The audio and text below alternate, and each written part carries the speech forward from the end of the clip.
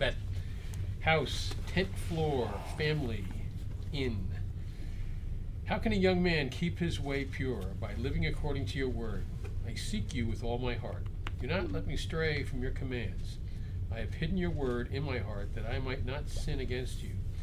Praise be to you, O Lord. Teach me your decrees. With my lips I recount all the laws that come from your mouth. I rejoice in following your statutes as one rejoices in great riches. I meditate on your precepts and consider your ways. I delight in your decrees. I will not neglect your word. Your word. Nice stuff. Okay, let me pick this up. I see the two Garrett women are still not here. It doesn't surprise me. I just am making a general observation. Preparing us for the harassment you'll be giving them momentarily. Let's see here. Okay, we've got this, and we've got some couple prayer requests. Just so you know, some of you do know this because you are on Facebook. Isaac in Uganda had a terrible car accident. He's okay, but his car is destroyed, and his laptop was ruined. And so he's a little bit behind as far as what he can do now, because without a car, he can't minister to all the people he's been helping out in the backwoods. So just making an appeal that if anybody if anybody wants to help him out, does he have any medical bills? Was he hurt? No, it was all the injuries he had was due to the seatbelt and the airbag. Okay, and I didn't see anything about medical bills, but I wondered if somebody else. Pretty much that's all his injuries are. So. Okay, so all he needs is enough money to get a new car, which cannot be cheap, and also get a laptop, and then I'm sure there's going to be other expenses that will arise from this. But if you want to help Isaac, if you can help him. Do you have insurance? Over there, I don't know. Somebody emailed him, and I saw an email on that before I left the house, and I haven't seen an answer since. So I don't know if it was insured. My guess is no. But anyway, and then Epaphras, the pastor in Tanzania, I mentioned him in the past. He had back surgery, and it came out okay, which I'm very happy about that. He's a nice guy, but he cannot preach for 4 months. Wow. And so, yeah, he's limited in what he can do. And so keep Epaphras in prayer for healing. And let's see here. Keith Helm, he's here in Sarasota. He has a tumor that's wrapping around his colon, and it's causing a lot of pain and difficulty. The chemotherapy has not been working, and they are recommending he go to Moffitt because they cannot, they say it's too dangerous to do surgery on him. So they're going to send him to Moffitt for specialty, but keep Keith in prayer as well. So I've got those prayer requests, and then we have, we'll do that first. Heavenly Father, you've certainly heard those prayer requests, and we would lift them up to you, and I'm sure there are others in the email that I haven't gotten to because we've had a busy day here, Lord, but you know every person that is out there that has needs. You know all of the people that are struggling in so many ways. And a couple ladies here in the church that are having some difficulties, we would lift them up. And Lord, just be with your people. Help them, if things do not get better, to understand at least why these things are happening and that you can still be glorified through their trials. And Lord, also Emma in the hospital, we lift her up in prayer. She's got a long, difficult road ahead of her. So certainly ask that your hand would be with her as well. And Lord, we have a class about to begin, and we would ask that your hand would be upon it, so that if there's anything that is not taught properly, that you would alert us to that, and so that we would have proper doctrine to pass on to others. Thank you for this wonderful opportunity to come into your presence and to share your word. And we love you, we praise you, and we exalt you. And we do so in Jesus' name. Amen. Amen. Okay, I didn't mention Emma. I visited her in the hospital today, the girl that's 34 and had a stroke. And she is at least able to say a couple words now. She can move her left arm and left leg, no problem, but her right arm and especially her right arm, they say that's the last thing to come back is the arm. Your legs tend to regenerate quicker for some reason. I don't know why that is, but she's got no feeling or anything in her right arm. Poor girl. She's got a long road ahead of her, and so keep Emma in prayer as well. Let's see here. Today is the 26th of May. Mm-hmm. All right, May 26th. Okay, where is the joy? On Wednesday, May 24th, 1738, John Wesley grudgingly accompanied a friend to Aldersgate Street in London for a meeting of the Moravians, the followers of Count Nicholas von Zinzendorf. There, the leader was reading Martin Luther's preface to his commentary on the book of Romans. In his journal, Wesley recorded what happened that night. I felt my heart strangely warmed. I felt I did trust in Christ, Christ alone, for salvation, and an assurance was given me that he had taken away my sins. But it was not long before the enemy suggested, this cannot be faith, for where is thy joy? That night, John went to see his brother Charles, who himself had been converted just 3 days earlier. Charles was overflowing with newfound joy, but John had no such feelings. The next day, after attending a service at St. Paul's Cathedral, he recorded in his journal, I could taste the good word of God in the anthem, which began, my song shall always be of the loving kindness of the Lord. With my mouth I will ever be showing forth thy truth from one generation to another. Yet the enemy injected a fear. If thou dost believe, why is there not a more sensible change? I answered, yet not I, that I know not. But this I know, I have now peace with God. 2 days later, on May 26, 1738, John, perplexed that he still did not have the joy he felt he should have, went to seek the counsel of John Tolstig, an older Moravian friend who had befriended him during his missionary days in Georgia. Tolstig, I guess that's how you say this guy's name, whatever, was passing through London on his way back to Herrnhut, the Moravian headquarters in Saxony, Germany. Wesley explained to this guy that he knew that he had experienced the new birth and that his salvation rested not on good works, but on the death of Christ for him. But he had no joy and was still buffeted by temptations. What should I do? He asked his friend. His friend's answer was, you must not fight them as you did before.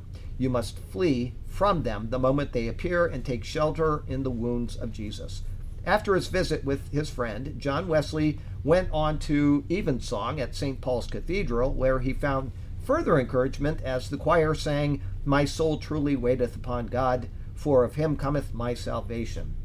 He verily is my strength and my salvation. He is my defense, so that I shall not greatly fall.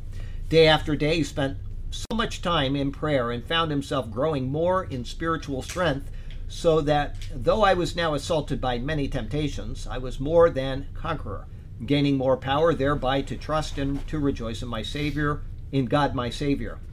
Yet joy continued to elude him. A few days later, he wrote in his journal, I determined, if God should permit, to retire for a short time into Germany.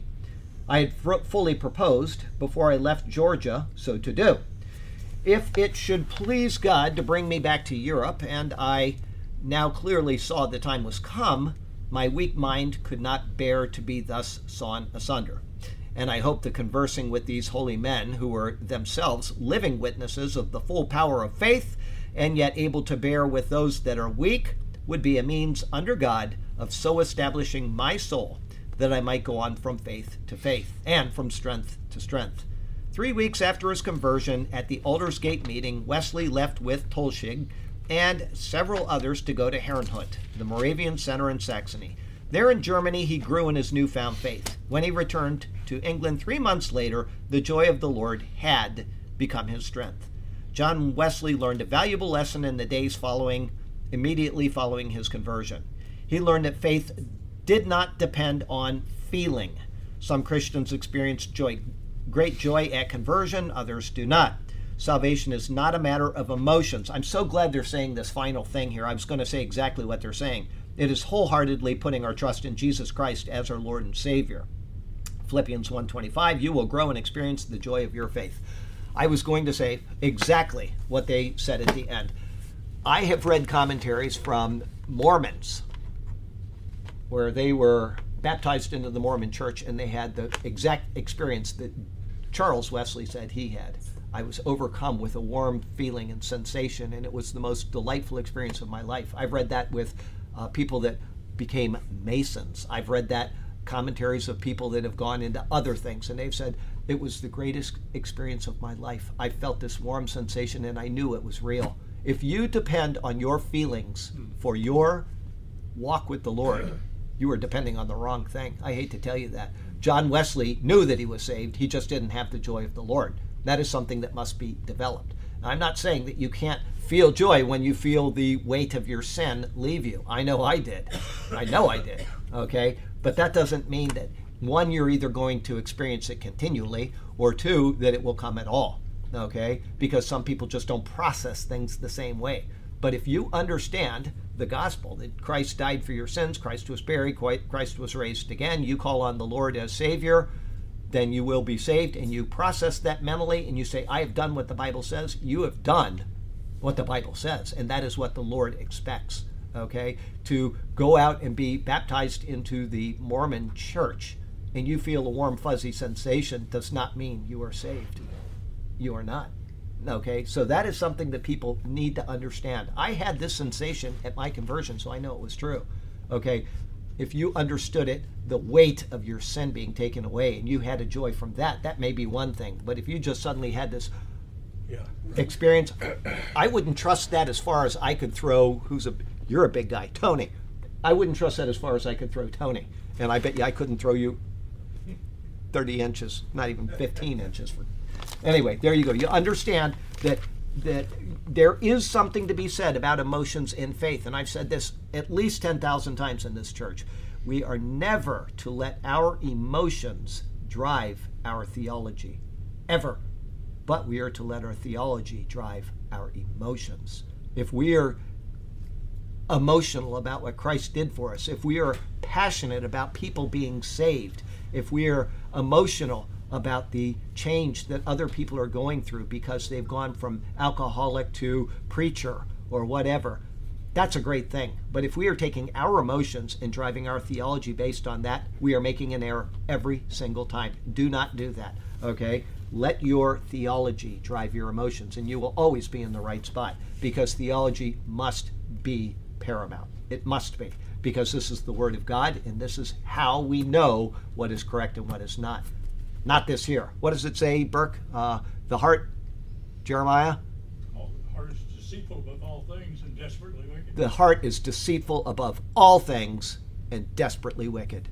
Okay? That's all there is to it. I would never trust that. Ever. Trust the Lord. The baptistry water too hot. Yeah. That'll give you a warm feeling. He said they got the baptistry water too hot. That'll do it. That's for sure. Okay, we have... we've done that. Okay, we're ready to start into the book of Philippians. We're in chapter 3, and we're going to start in verse 18, but there may be a point you want to back up to. I don't know. Back up to 15. 15. Before you go any further, what I was thinking of that whole time that Wesley was going through that thing, it's like almost like Joshua with the fleece. Oh, yeah. It's like, you got to show me that it's wet and the rest is dry. Or no.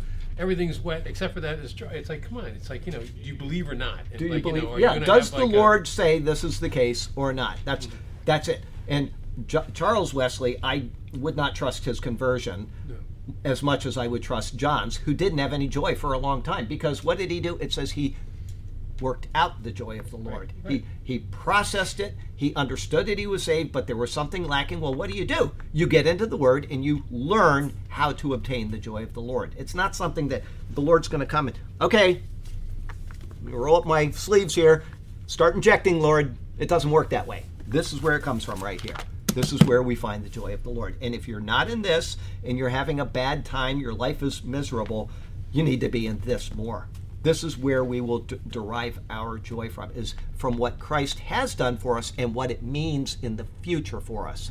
Right now is, I hate to say this. I've said it a couple classes ago. Right now is about as bad as it's going to get in this world, as far as I'm concerned. I don't mean that it's not going to get worse. I'm talking about the state of morality, the state of things. If this is what we're supposed to be happy in this world, we're getting older. We're getting, every day we get a little more decrepit. Some young guy that was in the church a little while ago, he said, man, I'm feeling older all the time. And I said, well, me too. Okay. And I won't say who it was, but anyway, and he's young, right? I mean, think about it. If this is where our joy is supposed to be, is right here, but what Christ has promised us That's where the joy is. That's what keeps me going every day. That's why I get up and I say, I don't want to get up today, but I know I should. I've got this commentary to get out. And then you know what? Burke did something for me today. I sent you a response. You probably didn't. Did you read it? Okay, here's what he did. He liked the life application from the commentary that I did on the book of Acts this morning. It was this morning, right? Okay. So he sent it to me. He said, whatever he said, oh, this is so wonderful or something. And I actually sat down and read it and thought, hey, that's really wonderful. I typed the thing. I quality checked it at least 2 times. And then I put it into the computer yesterday so it would start. And then I put in the vocal and the YouTube commentaries first thing in the morning and I publish it. But now I've gone through that thing 4 times and I've never taken the time to read what I typed. And so thank you for doing that, because you know what? I will go back, I'll do these sermons, and no kidding, I'll even do them on Sunday morning. And I'm sitting here on Sunday morning and I'll think, I never thought of that. Something that I got in the sermon because I'm so involved in the process that I'm not thinking about what came out of me on Monday when I typed that 10 weeks ago. So it's good to stop and to contemplate what the Lord has in his word, what the Lord is doing with us. I know that may sound bizarre, but you get so involved in what you're doing and you want it to be so good for people that you're really not taking it in yourself. From the time I typed it. It was so long ago that I really, what were you going to say? It's too bad that you should read more. I should read more of it, I guess. Yeah, I should take the time and read this every day. The what? You might learn something. Yeah, well, you know what? You'll hear me say during these Bible classes, I'll say, I'll talk about Calvinism or something, and I'll stop and we'll go through. And then the next 3 paragraphs down, there it is. It's the same thing that I typed 8 years ago. So, whatever. But I don't like to read these in advance because then I'm going to be jaded about what we're doing in the class. So I don't know what 3:18 says from when I typed it back. It has to be at least 8 years ago because we went through Revelation, and that was 2 years long, almost. And then before that we had Hebrews, which is almost as long as Revelation, and so it's been quite a while since I typed these. But okay, 15 is where I will start. All right. All of us who are mature should take such a view of things, and if on some point you think differently, that too God will make clear to you.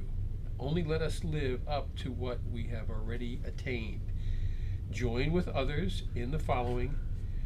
And in following my example, brothers, and take note of those who live according to the pattern we gave you.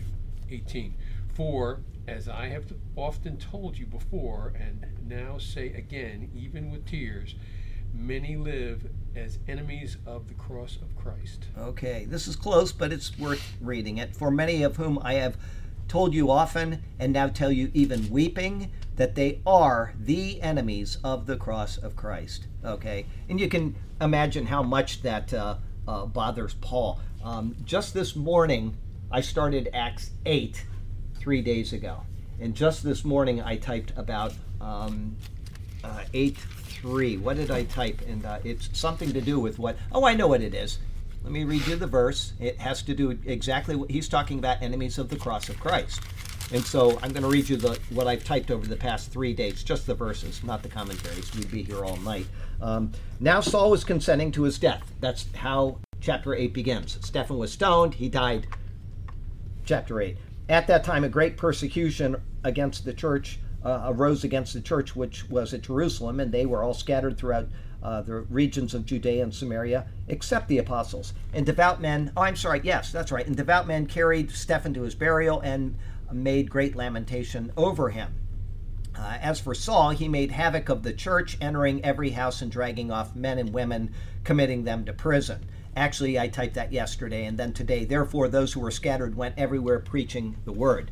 So, in short, yesterday I made the comment that, here Paul was an enemy of the church. And yet, his being an enemy of the church actually prompted what transpired that the Lord said would happen in Acts 1:8, which says that this word or this gospel will be preached in Jerusalem, Judea, and Samaria, and even to the ends of the earth. And if it wasn't for his persecution, these people, they wouldn't have scattered. Okay? And so he was there fulfilling the word, but at the same time, he carried all of the guilt in his heart of having done this.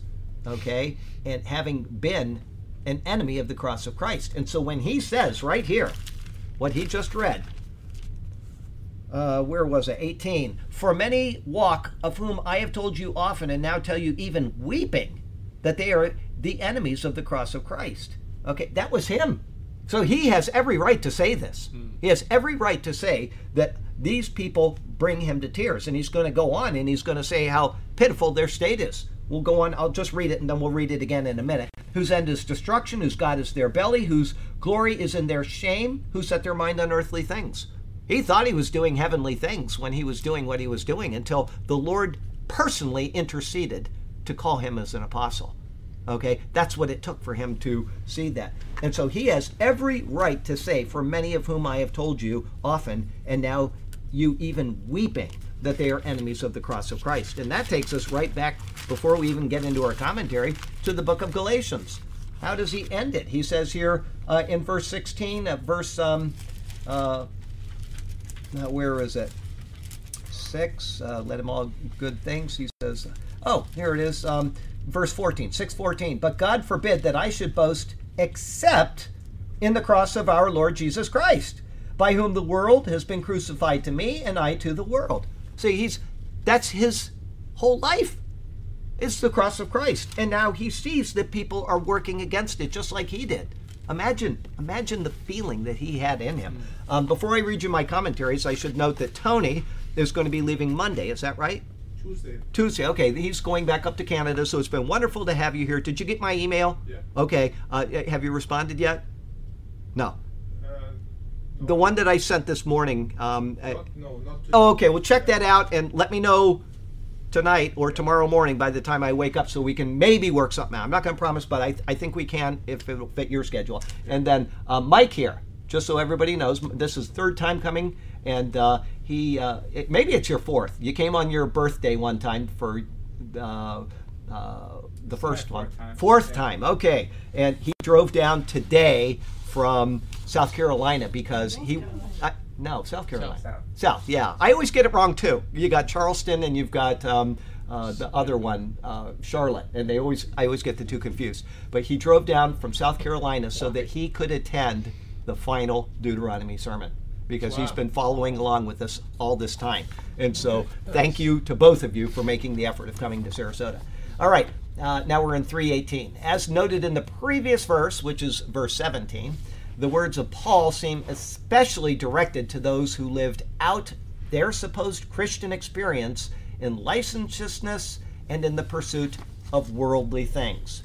This is in contrast to the Judaizers in the sense that they discounted the work of Christ and exalted the law of Moses. So there is a little contrast in Paul as opposed to these people. But either way, they were enemies of the cross of Christ. They looked to a reward, meaning the Jews, but they looked to it as an earned badge of merit, not as a gift received because of the work of another, which is a huge distinction between Judaism and Christianity. It is also, and I know this will offend some people that are listening, it is also a huge distinction between 99% of the people's thinking in Roman Catholicism and Christianity. There are some Roman Catholics that get it, okay? But I would say that if there's a billion of them, that the number is not big, that actually get that Christ is the focus, totally, wholly, and that it is his work and not their work at all, because the Roman Catholic Church is a church of works. And that's why, when I was interviewing some Jewish people that were talking about, I interviewed them for when I was going to Southern Evangelical, I had to interview some people of another faith, and they got along with the Catholics very well. Sure. Because they, even though they didn't agree on the theology, they agreed on the fact that they were working their way to heaven, and it was all about what they were doing. And so there was this mutual understanding. And I've heard Jews say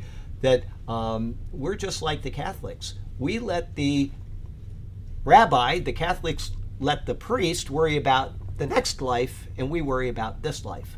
And so they all think the same way. Oh, the priest will take care of my sins. That's why I go in there. He takes care of it. They're not thinking that they have a need for the atonement of Christ, because the priest just says his things and go say these Hail Marys, which are works, or go do this, which are works, and then you'll be forgiven.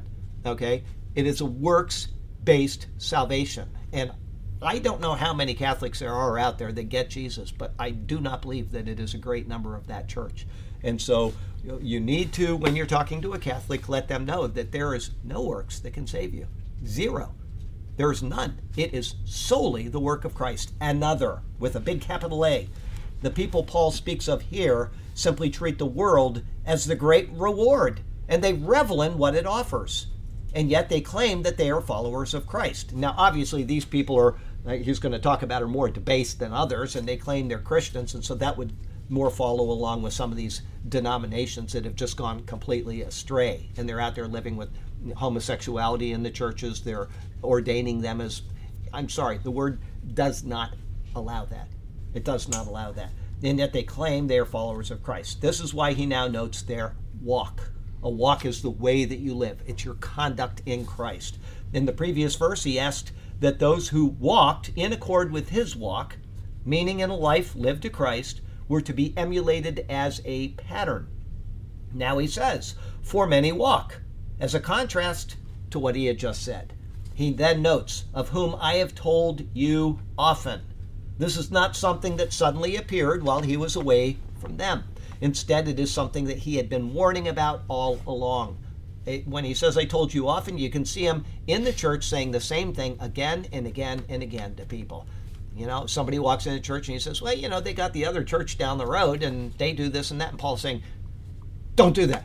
Don't do that. Let me remind you what I've already told you for the 14th time. Please don't do that, okay? This is about holiness. This is about being more like Christ at all times. This is about growing in Christ. And as I said, this goes back to what we talked about, I think it was last week, it might have been 2 weeks ago, where you have people that will accuse believers of antinomianism, which means that you don't have any law at all, that you're saved, and that you are telling people that they can do whatever they want because they're not going to lose their salvation. And that is drawing a red herring over what is being taught. What is being taught is that when you are saved, you are saved. Nothing is going to change that. That is what this Bible teaches. When you come to Christ, you are sealed with the Spirit, etc., and you are saved. And they will say, well, if you're saying that, then you are saying that they can do anything and they can remain saved. And as I said, yes, that's true, but that's not what I'm saying. I am saying that you are to walk in holiness. The walk is what you do after salvation, not before. And if what they are saying is that I am wrong, it means that their doctrine is based on what? Works. If you tell somebody that you must do this or not do that in order to prove your salvation, then you are preaching a gospel of works. And I've said this a million times. If, in fact, you can lose your salvation today, or if you can lose it next year, or if you can lose it 99 years from now, it doesn't matter when. Salvation is a thing. If you can lose it anytime, then it was always of works, and it was never of grace. Salvation is of grace by faith, and that is it. There is nothing you can do to add to this. By grace through faith, and that not of yourselves. It is a gift of God, and not of works, lest any man should boast. If I am saved today, and I do something that can take that away 7 years and 3 days from now, then that means I had to work in order to keep being saved. That is not the gospel. So what they are teaching is what's false, and they are also imputing a lie to what I am teaching by saying that I teach that you can do anything you want. I've never taught that. You are to walk in holiness. If you don't, it's true. You will still be saved. But I'm not saying you can do whatever you want. That is not what the Bible says. The Bible says that you are to do this and you are to do that. You are the one that has to go stand before the Lord and face the consequences of your salvation, meaning your life in your salvation. There's a big difference, and people will try to pull these things over your eyes, and they'll try to point fingers at you, and if you're not prepared to answer those things, and you say, well, how do I answer that? The answer is that nobody teaches that you have license to sin. You are saved unto holiness. If you sin, because every person in here is going to sin by the time they get home today. I'm certain of that, okay? That's what we are. We are, as Chris says, sin sacks. It's in us. We're infected with it, okay? We're going to do that. But our goal is to live in holiness. It is to learn the Bible and to conduct ourselves the way that Paul would ask.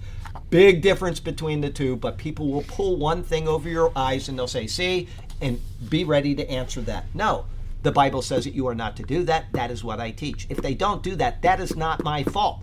That is their fault, and they will be accountable for that, just as I will be accountable for my own sin. Okay? That's the answer that you give them.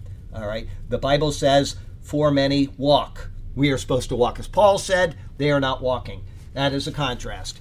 He then notes, of whom I have told you often. This is not something that suddenly appeared while he was away from them. Instead, it is something that he had been warning about all along. Just as we do during every Bible study, don't do these things. Make sure you act holy. Be right in your conduct before the Lord, etc. For this reason, it is an incipient infection. It is one that constantly needs to be warned against. Constantly. And so he says, and here's the problem. When it's not warned against, churches start to do this. They start to get off of the path. And that's why we have churches that once were okay churches, maybe not great doctrine, but they were okay understanding the grace, the need for holiness, and all of a sudden they're ordaining homosexuals. The Bible doesn't allow that, but they have allowed this incipient infection to not be treated. And that's a problem. Remember this past weekend's prophecy update. Okay, what was it? 42% of the pastors out there are biblically grounded. Right.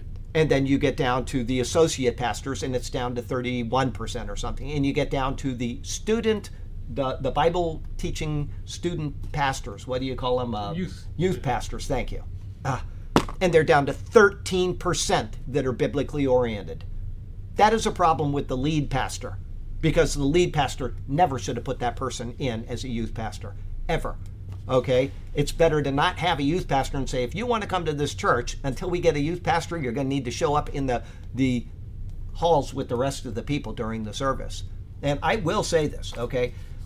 Of the churches that I visited and the people I visited with when I went around the U.S. in 2010, and there were a lot of them because there's 50 states, and a lot of people invited me just to stay with us on the way. The ones that had the most adjusted children were the ones that had the children that attended in the church with them. Not in Sunday school, in the church with them. Those were the most adjusted families that I saw. The ones that had their children not go to church, or the ones that had their children go off to Sunday school, there were problems in that family. So I will tell you that there is something to be said. Even if the kid doesn't know what the pastor is speaking about, he's assimilating the fact that the parents are learning something, and he's getting some information as well. Little children aren't dumb. They assimilate some of what is being said. Okay? So it's just my thing. All right? There's this incipient infection that Paul is writing about. It is one that constantly needs to be warned against. And so he says, and now I tell you, even weeping, Paul's words. It was such a damning heresy that it literally brought him to tears. How could someone hear the message of Christ, claim that they had received it, and be converted, and yet continue to live in the world as if for the world? It broke his heart. And in fact, they had taken the grace of Christ and turned it into a badge of greater sin than they previously engaged in. And yes, there are people that have been saved in churches that now attend churches that do exactly that. They're in greater sin now in the churches that they have, maybe because they moved to a new town, and there's a United Methodist Church right down the road. We'll go there. And they're doing things in that church that are not even mentionable. And they're doing it openly. It is a concept that he addresses also in Romans 6. All right? He says there in Romans chapter 6, this is the responsibility of the pastors in the church and the people to hold the pastors to a better standard. And like I said, if the pastor is not holding the youth pastors to a standard, there's 13% of them that have a biblical worldview, there is going to be a lot of damage to the next generation in this country. They're not going to get what they need. What shall we say then? Shall we continue in sin that grace may abound? Certainly not. How shall we who died to sin live any longer in it? That's Paul's words. Okay, that is what the Bible teaches. I teach eternal salvation because that is what the Bible teaches. That is what the prescriptive epistles of Paul teach. You can take any verse out of the Gospels or some other place in the Bible, and you can come up and say, see, you can lose your salvation. All right? If you use it, this is one of the things I should remind you of. If you use words from Matthew, Mark, or Luke, who is the audience in those three Gospels? It is the Jews under the law, Christ fulfilling the law for the people of the world. That is the context of what is being said there. If you take verses out of Matthew, Mark, and Luke, and you apply them to your current doctrine, you will, not maybe, you will have wrong doctrine. You will, okay? The reason why is because the two contradict each other in this dispensation. They don't contradict each other in the Bible because they're not speaking to us in this dispensation. Different things happen in different dispensations that lead to a resolution of why these two ideas are seemingly contradictory. For example, Jesus says, "Pray that you may be counted worthy." Okay? Are we to do that in the church? No. Absolutely not. We are worthy because Christ died for us, and that's why we are in the church. We're not to pray that's questioning God's integrity, saying that you're saved by grace through faith. When he says, pray that you may be counted worthy, he's speaking to the Jews about an issue that applies to them under the law, okay? Or at the end of times before they come into the kingdom age, okay, during the tribulation period. So when he says that, he is saying something that if we do that now, oh Lord, I pray that I'm going to be counted worthy, that is shaming the blood of Jesus Christ, the efficacy of the cross. We're supposed to say, thank you for having saved me. I understand that I am unworthy, but because of Christ, I am worthy. Okay? We don't need to pray that. You will always have a contradiction in your theology if you mix your dispensations like that. Okay? So when folks are saying that, like, okay, this is what Jesus said, right? You obviously do not even trust and they Jesus. do that and all the like, time. Okay, great, fine. And he did say that, but what did he tell the woman about with John 8? Go and sin no more. No. Well, that, but also the one with the I'm trying to remember where it was. They left to get some peace, and the woman came up and said, "My daughter is possessed, and I need you to do something." And he just ignored her. Right. And they're going like, "Well, send her away." And it's like, well, and like finally he goes, "Your faith is done, but I'm not here for you. I'm here for the lost sheep of the house of Israel." Right. So like, okay, who's he talking to? And like, if he's not here for her, a Gentile, right? What are we? Then the context is obviously, as you're noting, under the law, fulfilling the law so that Israel can come out of under the law. That's right. Exactly right. And so why did he say, okay, your daughter is healed? Because she said something that was true in any dispensation. Lord, even the dogs eat the bread that falls from the table. And he said, your faith is great. He understood. She understood that he was not there for her. She had no right to what he was doing, exactly as he is noting. And yet she said, but crumbs fall that the dogs eat. And I may just be a dog, but I am entitled to the crumbs. And he said, your faith is so great, your daughter is healed. That is exactly right. Yes? Dogs are Gentiles. That's right. Dogs are Gentiles. That's exactly right. Caleb, okay, the guy in, okay, absolutely right. People, if they try that with you, and they do it a lot, right, and open on Facebook, they'll try to say, well, you must not trust Jesus. No, you don't know your proper dispensationalism, and that's why your theology is bad, okay? That's why you are confused in your theology. Be sure to identify who is being spoken to. Why are they being spoken to? What is the context of what is going on around them? Because if you don't take that into consideration, you are going to have a problem with your theology. That's a very good example there, that you just ask them, well, who is he talking to and why would he say that to her? They'll never answer that one. Oh, no, they won't, because they don't read their Bible and they don't keep things in the proper context. And that must be the case. It must be, all right? I'm not trying to slam these people. It's just that they are not processing properly what is going on. And because of that, they will have an insecure walk before the Lord. They will believe that you can lose your salvation. They'll believe that they have to do this, and, if they do that, they'll lose their salvation. Okay? That is a problem. That is a problem because Paul does not teach those things. There was a gal who came here a few weeks ago. She was sitting like in the third row back, and she said something that was so smart about knowing your Bible. Oh, yeah. Did you hear what she said? No, I didn't. Okay, well, she goes, people that are out in the casinos who look for counterfeit dollars. Oh, yeah. They don't know what counterfeit dollars look like, but they know what the real ones look look like. So that's right. I remember her saying that. It's like, so as long as you know what the real one is, then you can weed out the counterfeit. Right. But you can't do that unless you are studying this word every single day. Okay. He warns that being in Christ means living in holiness, not in greater sin.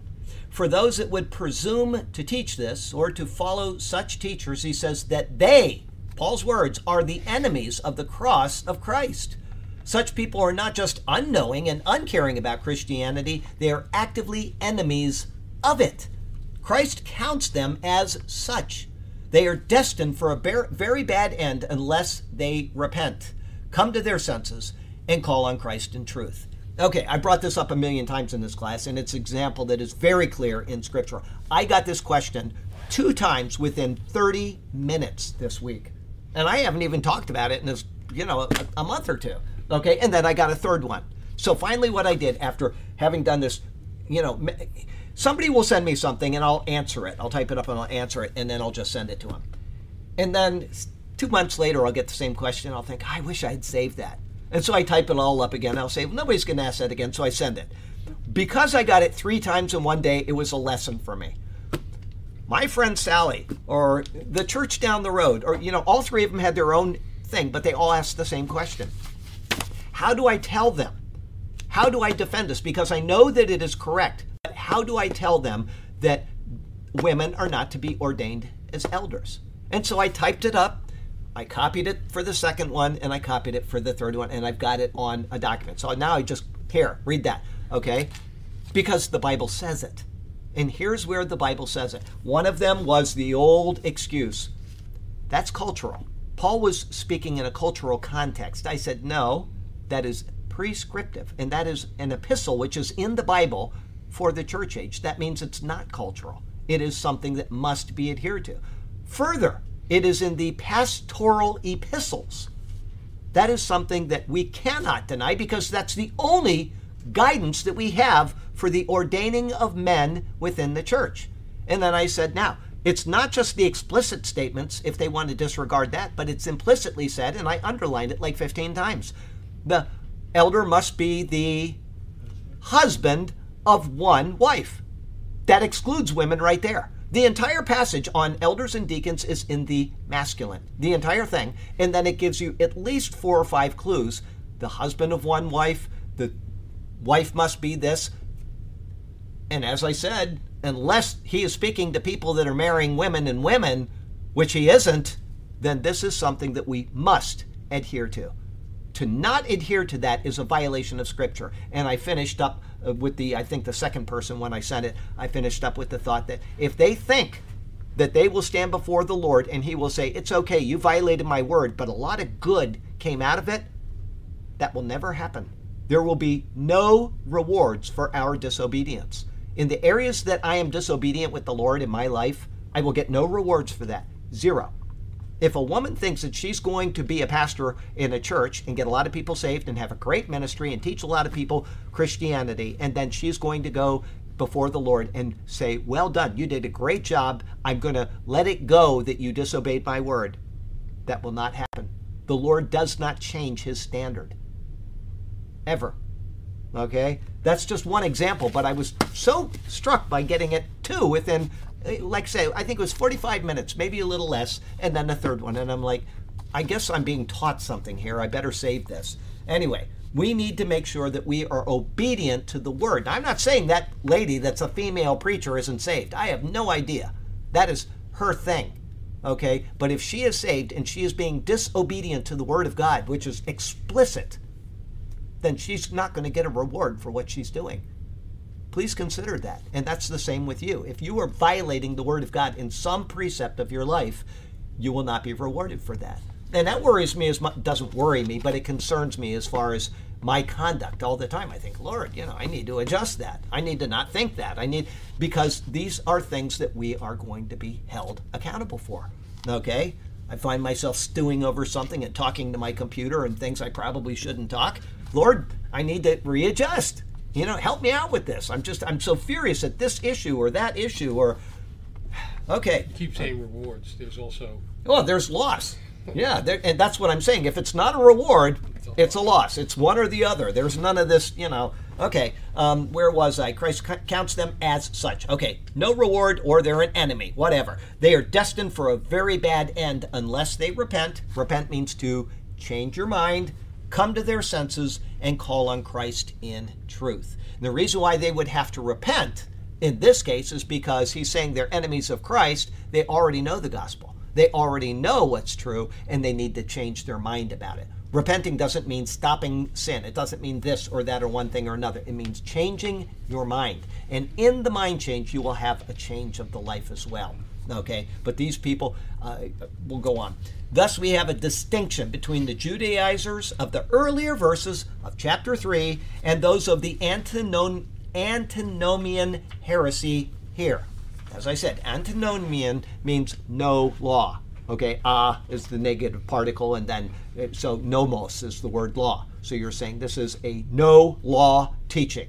You've been saved and now you can go do whatever you want. Okay, that is not true. That is untrue. Okay, it is a lie. You are saved unto holiness. You are saved unto living for Christ and a life that should be emulating him. That's what you're saved for. The Judaizers were heretical because they rejected the full atonement and justification which is found in Christ alone. And they set out to establish their own righteousness. These people, on the other hand, now work against the other side of the cross. They claim that they are so fully justified in Christ that they have absolute freedom to work out and engage in any type of moral impurity that they wish. Okay? That is not true. Don't let somebody pull that over you and say that's what you're teaching when you teach eternal salvation. That doesn't mean you're teaching that at all. It means you're teaching what the Bible says, but there are conditions that need to be met in order for you to be in a right standing with the Lord. Okay? There's a difference between the two. People will try to pull you into one category or the other. Don't let them do it.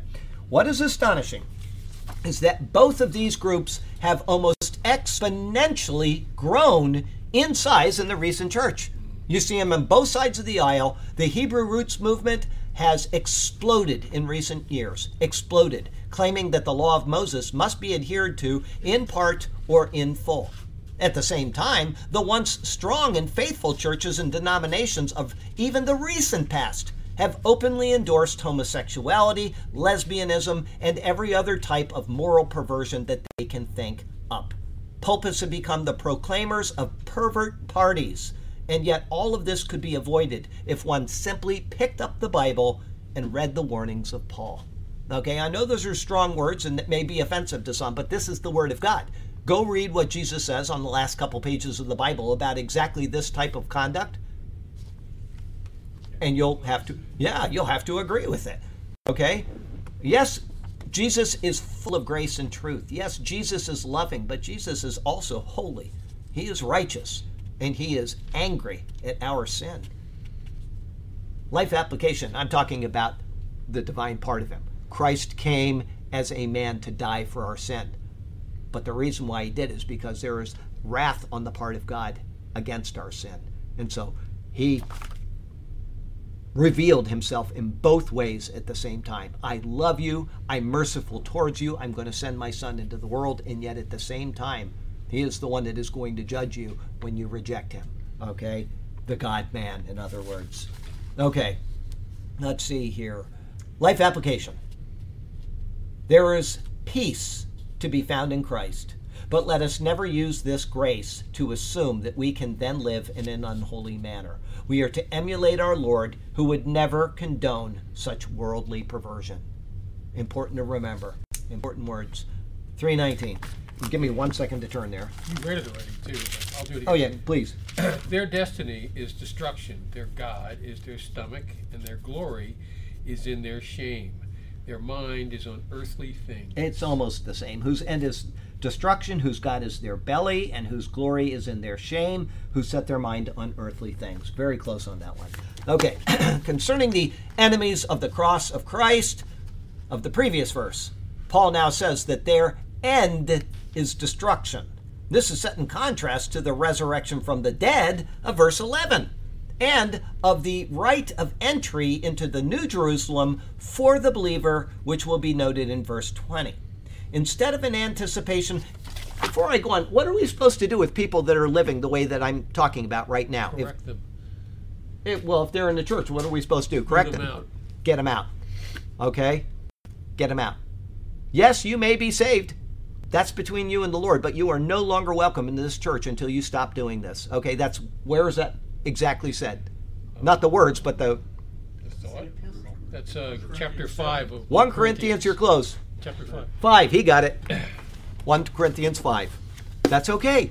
You can be wrong once. That's the first time he's ever been wrong, but that's okay. 1 Corinthians 5. I didn't mean to stop it, but it came to my mind. That is explicitly, let's read it. It's one of the shortest chapters of 1 Corinthians. It's so short. I love to read it because it's the great reminder of what we are to do. This is what we're to do. Yes, you may be saved, and if you are, you're saved. But let me tell you what, buddy, you cannot do it in this church, okay? And I'm talking about whatever church you're in that you see this. Tell them to get him out. It is actually reported that there is sexual immorality among you, and such sexual immorality as is not even named among the Gentiles, that a man has his father's wife, and you're puffed up, and have not rather mourned that he who has done this deed might be taken away from among you. For I indeed, as absent in body but present in spirit, have already judged, as though I were present, him who has so done this deed. In the name of our Lord Jesus Christ, right here, when you are gathered together along with my spirit, with the power of our Lord Jesus Christ, deliver such a one to Satan for the destruction of the flesh. That means put him back in the world. Get him out of the congregation, put him back in the world for the destruction of the flesh. And here's your eternal salvation part, that his spirit may be saved in the day of the Lord Jesus. He's going to be saved if he is saved. But get him out of your church, because he is going to bring problems into your church which will never go away. They'll only turn into what we have in churches all around Sarasota right now. Your glorying is not good. Do you not know that a little leaven leavens the whole lump?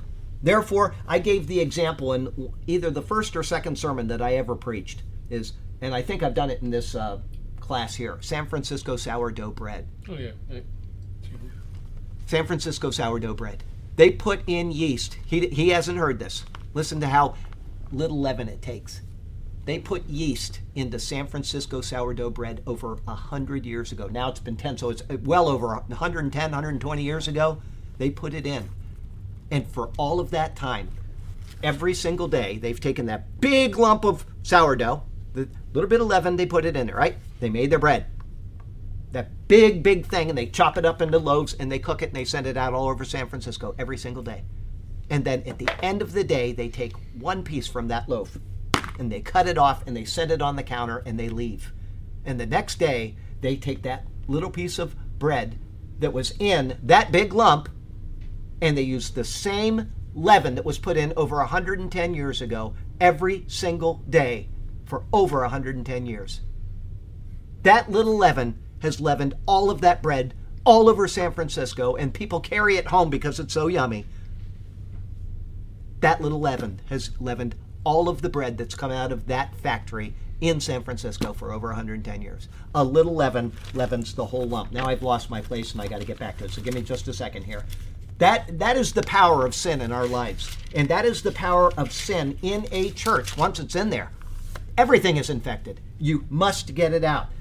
So he says, therefore purge out the old leaven, that you may be a new lump, since you truly are unleavened. That is from Leviticus 23. We were talking about that in the car today. Leviticus 23, the feasts of the Lord. There are 3 pilgrim feasts. One of them is unleavened bread. It is our lives in Christ. The 3 pilgrim feasts are about the Lord, but they are us in the Lord. This is one of them. Therefore, purge out the old leaven, since you may be a new lump, since you are truly unleavened. For indeed, Christ our Passover was sacrificed for us. Passover leads into the Feast of Unleavened Bread. He died for our sins. The pilgrim feast pictures our lives in Christ because of him cleansing us. So he says, therefore let us keep the feast. He's not speaking of the Passover. He's speaking of unleavened bread. He's speaking of our time in Christ. Therefore let us keep the feast. Not with the old leaven, nor with the leaven of malice and wickedness. You wonder why all that stuff is in there in Leviticus? It's because it's important, because it teaches us lessons about Jesus that are actually fulfilled in the New Testament. I got the most wonderful, only like a 2-line email yesterday or maybe this morning. Anyway, this lady emails me. She's from Texas, and she says, I just want you to know, I was doing a general search on Leviticus because I didn't understand it, and I wanted to do an in-depth study on it. She says, I am so excited about it. I think she said she's halfway through it. Thank you for the book of Leviticus. It means so much to me now. It's that important because it tells everything about it. It tells us about Jesus, okay? Therefore, let us keep the feast not with the old leaven, nor with the leaven of malice and wickedness, but with the unleavened bread of sincerity and truth. I wrote you in my epistle not to keep company with sexually immoral people, okay? He said that. Don't hang around with sexually immoral people. And now he qualifies it. Yeah, I certainly did not mean with the sexually immoral people of the world, or with the covetous, or with extortioners or idolaters, since you would need to go out of the world. He's saying if these are people that you know and they're your friends, hang out with them. Doesn't make any difference. They're not claiming to be Christians. They're just a part of the world. You are to be the light to them. That's what he's telling you. However, but now I have written to you not to keep company with anyone named a brother who is sexually immoral, or covetous, or an idolater, or a reviler, or a drunkard, or an extortioner, not even to eat with such a person. For what have I to do with judging those who are outside? Those also who are outside. Do you not judge those who are inside? But those who are outside, God judges. They're not in Christ. So God's going to judge them completely separately than those that have come to Christ. Therefore, put away from yourselves the evil person. There you go. That is what we are being taught right here in this particular passage. It's just a great thing to repeat it all over again. So where was I now? We read 3:19, right? Mm-hmm. Okay. This is set in this is set in contrast to the resurrection from the dead in verse 11, and of the right of entry into the New Jerusalem for the believer, which will be noted in verse 20. Coming up. Instead of an anticipation of life, these enemies of the cross will be cast into the burning pit of the lake of fire. Their reward is one of perdition, as the Greek reads, not salvation. In other words, in order to explain why this is so, he next gives 3 descriptions of them which reflects their very character and nature. First, he says, whose God is their belly. This is a further explanation of his words of Romans 16, verse 18. So, Romans 16, 18, their God is their belly. And I'm trying to remember what he said in 16, 18, and I'm just completely drawing a blank. So we'll go there very quickly. Romans 8, 9, 10, 11, 12, 14, and 15. Oh, 15 is, okay, 16, 18. He says, for those who are such do not serve our Lord Jesus Christ, but their own belly, and by smooth words and flattering speech deceive the hearts of the simple. Okay? The same idea concerning the appetites of the belly is given in 2 Peter 2 and in Jude as well. These people live for the temporary, feasting themselves now on that which can never fully satisfy, while forsaking the true heavenly meal, which will satisfy for eternity. Think of it. You eat your dinner, and 20 minutes later you're thinking, gee, I'm hungry. I'd like some cake or something, or I'd like... It doesn't last. And these people are just eating the world. And the world will never satisfy that hunger. It will never satisfy it. Okay? Somebody gets married, and he divorces. And then he says, I'm going to go and marry her, and I'll be satisfied. and it doesn't last. And so he does it again and again. And pretty soon he's gone through 14 marriages, and he's no happier than when he started, because Christ was not the focus of the marriage. You're just eating and you're never satisfied. Okay? The true heavenly meal will satisfy. Paul will give a contrast of this description to that of the believer in verse 21.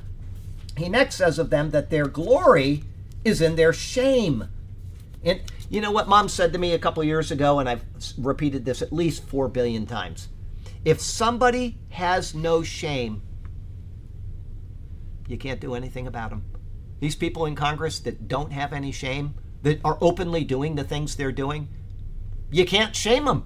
And because you can't shame them, there's nothing you can do about them. They are completely depraved in their thinking. They're gone.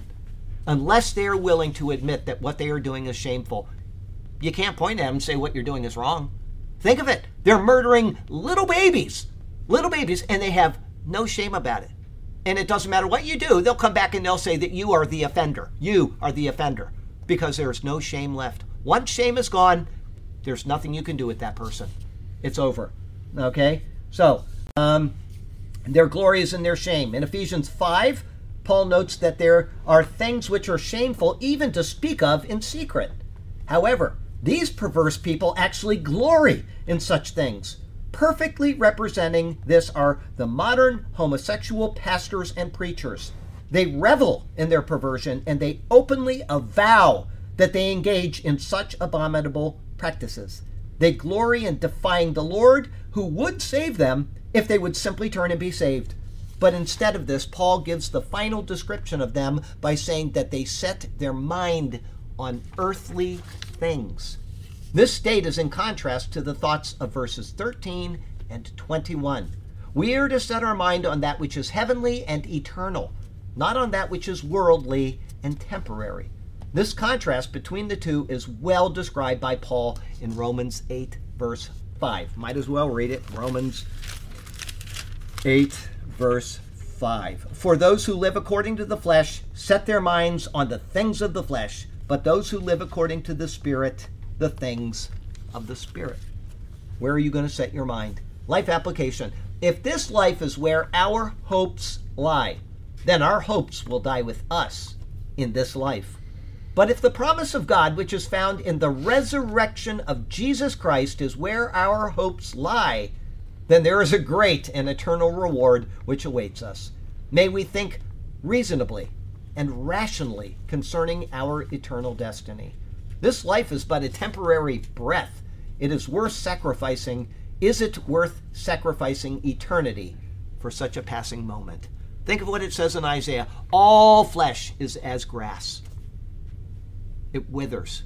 As soon as the sun comes out, you can watch the grass. You know, my backyard. Oh, it's so beautiful and lush and green after a rain, right? And by 4 o'clock in the afternoon, if it rained in the morning, you can see where the sun is on certain patches of grass. There's no tree above it, and the stuff under the tree is green, and the stuff that's been in the sun for just a few hours is wilted, and it just looks. That's what God is comparing us to. We wilt that quickly.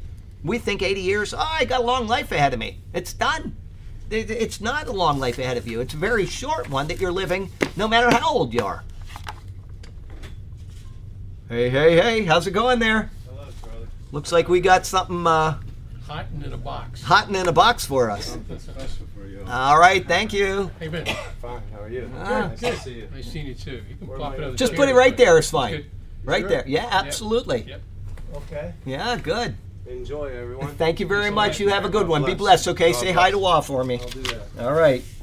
Everybody. Good stuff. You're a good man, Tom. We appreciate We you. appreciate you too, Charlie. All right. You know what, though? The Bible says that there is none good. So when I use that, it's in a relative sense. Okay? I don't want somebody to say, you called him a good guy, and there's You none are. good Just- before the just Lord. take the compliment. Take the compliment. We appreciate you. We appreciate you. All right. Be good now. Take care.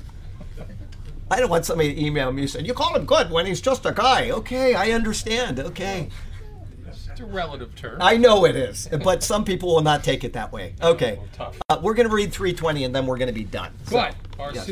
citizenship is in heaven, and we eagerly await a Savior from there, the Lord Jesus Christ. Amen. Okay, and then we'll have one more to finish us up next week. Yep. Yeah, I don't think we'll get more than that, but maybe we will. This is a verse very rich in its content and meaning. First, there is an emphasis in the original of the first clause on our and on his. Secondly, the word citizenship is found only here in the New Testament.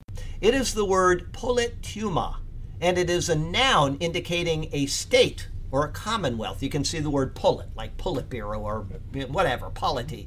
All right, rather than citizenship, the word appears to be speaking of an actual city which awaits us.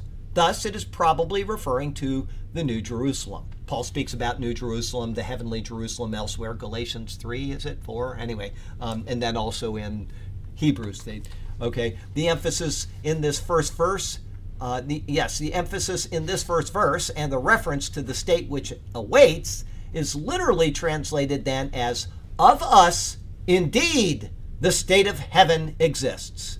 The word exists, this is Vincent's Word Studies. According to Vincent's Word Studies, the word exists, according to Vincent's Word Studies, signifies actually exists. And the reference to the appearance of the Lord Jesus Christ is obviously suggested by the thought that with it will also come the manifestation of the Jerusalem which is above. Okay, that is Vincent's Word Studies words right there. I forgot a,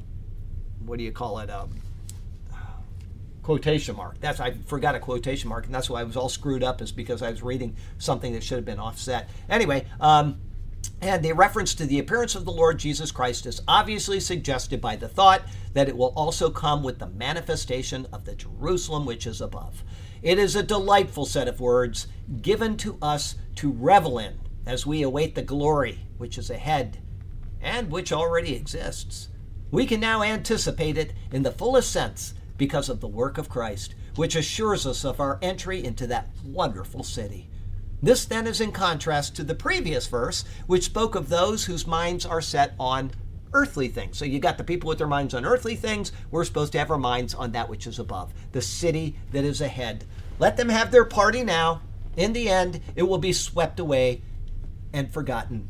But our walk will be an eternal one in a land of delight and abundance. I can't wait to see what he's got. I just can't. I'm so excited about it. I got some people that email me, once or twice a week, and all they always finish with maybe today or something like that. I'm like, yeah, maybe today. We'll see. Whenever it just can't be that far off now. I mean, Right. it just can't be that far off.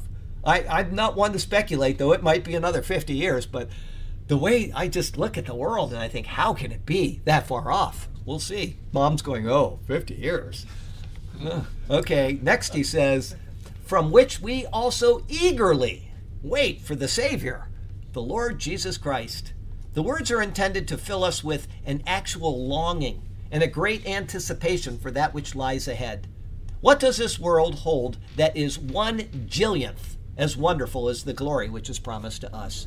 Instead, we should continually fix our eyes on Jesus, and savor in our mouths should be that of an anticipation in what he has prepared for us. Not this earthly world, not the world that we're living in and consuming and getting hungry again moments later, but in what Jesus Christ has set aside for us. Of note in the Greek is that there is no article in front of the word Savior.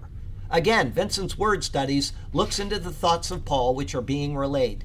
He says, its emphatic position in the sentence indicates that it is to be taken predictively with Jesus Christ, and not as the direct object of the verb.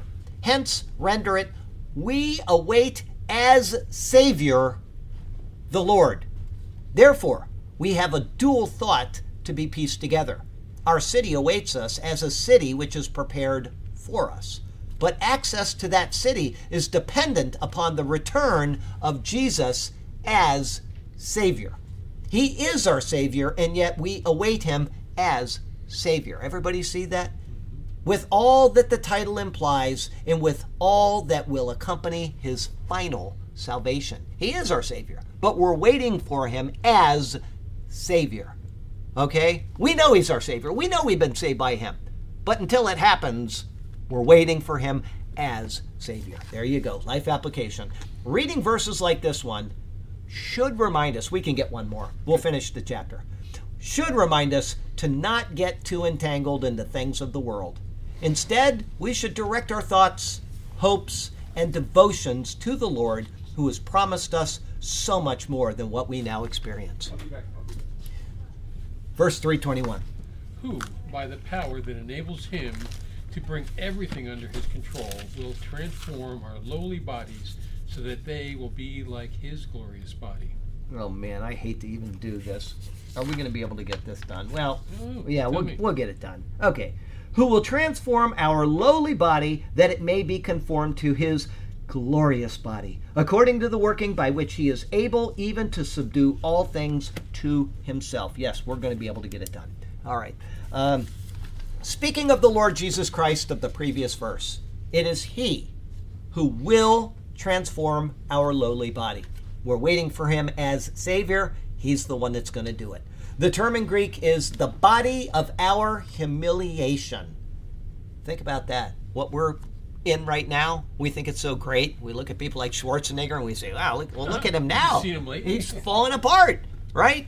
The body of our humiliation. Imagine what we have waiting for us. We have a form which at this time is weak, corruptible, and corrupt. However, this body of humiliation will be transformed into another form. Paul notes that it is the Son who will accomplish this transformation into the marvelous image which he now bears. This is referred to elsewhere, such as, Burke? 1 Corinthians 15. Absolutely right. We're going to go there right now. What's that? About 47.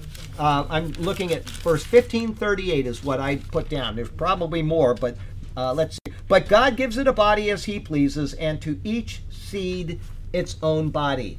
Okay? So, that is referred to in 1 Corinthians 15:38, where the term God is used. God gives it a body as he pleases, and to each seed its own body. Therefore, this is another of the countless, such in Scripture, references to the deity of Christ Jesus. He says that it's Christ who's going to do it here. He said that it's God who's going to do it back in 1 Corinthians 15. Therefore, Christ is God. Okay? If you just take everything in its context, you will be able to see that. If God gives the body as he pleases, and yet it is the Lord Jesus Christ who will transform our lowly body, then he is God. This transformation is so that, Paul's words, it may be conformed to his glorious body. The term in Greek is the body of his glory. Now think of it, the body of our humiliation, the body of his glory. See the contrast? Wonderful. It then is set in contrast to the body of our humiliation, which we now bear. The form itself will be changed, and we shall be like him. John tells us this also in 1 John 3, verse 2. I can't wait because I'm finally going to be handsome again. Wow, this is going to be wonderful. Let's see here, 1 John. Yeah, I used to be. When I was a kid, I think, you didn't have to ask my mom, but I bet you would say I was kind of a handsome kid. Not a... She's remaining She's very quiet. Maybe I wasn't. Maybe I was fooling myself. Okay, beloved, now we are children of God, and it has not yet been revealed what we shall be, but we know that when he is revealed, we shall be like him, for we shall see him as he is. Burke is quoting that from memory as I'm reading. Okay, the marvelous transformation will be from a state of humility to one of glory, which is according to the working by which he is able to subdue all things to himself. That's Paul's words again.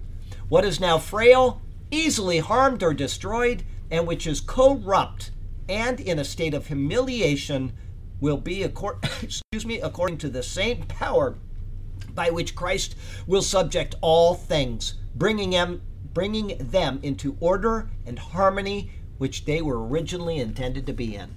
Vincent's Word Studies notes that it is more than merely subdue, it is to bring all things within his divine economy, to marshal them under himself in the new heaven and the new earth, and in which we shall dwell in righteousness. Hence, the perfected heavenly state, as depicted by John, is thrown into the figure of a city, an organized commonwealth.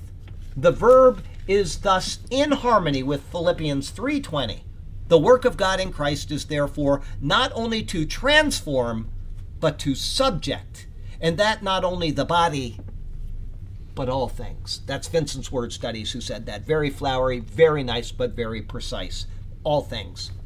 Life application. Yeah. Romans 8:29 before you go. Go ahead, read it out loud. Oh, you do it. Oh, okay. All right. Romans. They can't hear me. No, well, that's true. They probably can't, but it would give them a reason to pull out their Bible and read it, right? So I won't begrudge them that.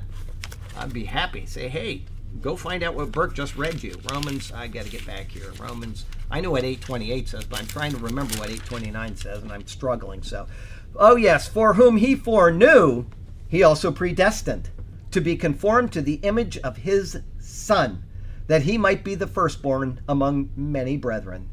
Wonderful. Conform, yeah. Conformed. We're going to be conformed to his image. If you heard that, I'm sorry. I get that air stuck in there, and it comes out as not a burp, but it's like something that sounds like it. And I got this constricted esophagus, and boy, you get me talking a lot, which isn't uncommon, and that happens. Okay, so let's see here. Life application.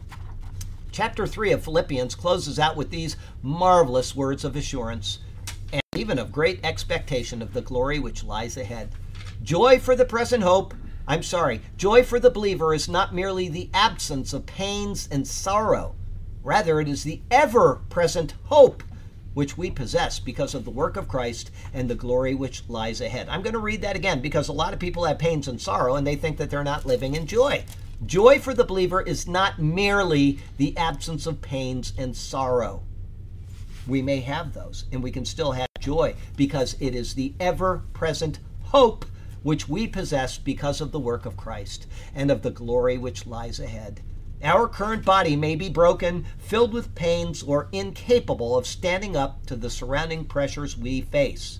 But what lies ahead will be whole, filled with glory, and capable of lasting throughout eternal ages. Let us not weary in anticipating the great glory which lies ahead. It is our blessed hope. Heavenly Father, we thank you for the chance to look into your word and to think on it, to contemplate it, to seek it out, and to understand what you're telling us. And we thank you for the chance to just learn more about what things are like in the heavenly realms, what Christ is like now, and to contemplate what it'll be like for us. We don't know, but we can think on it, and whatever we think we know, it will not even be close to what you have prepared, because it's going to be wonderful. We're going to be like him when we see him. Thank you for Jesus Christ our Lord. And Lord, we pray for this pizza here. We thank you for the people that helped pay for that, and we want to thank them personally through this prayer right now, that their great graciousness is much appreciated. And so, Lord, please bless it, and we thank you, we praise you, and we exalt you, and we do so in Jesus' name. Amen. Okay, let's see. Who was it? I wrote it down. I think I still have it here before we finish up. It was Maya and Dave and Katie, Maya, Melissa Pass Morales, and I think that was all of them. That it's a little left over from last time, and so we're just going to give them credit for the whole thing. And thank you all very much. Let me back this thing up. Yes, okay.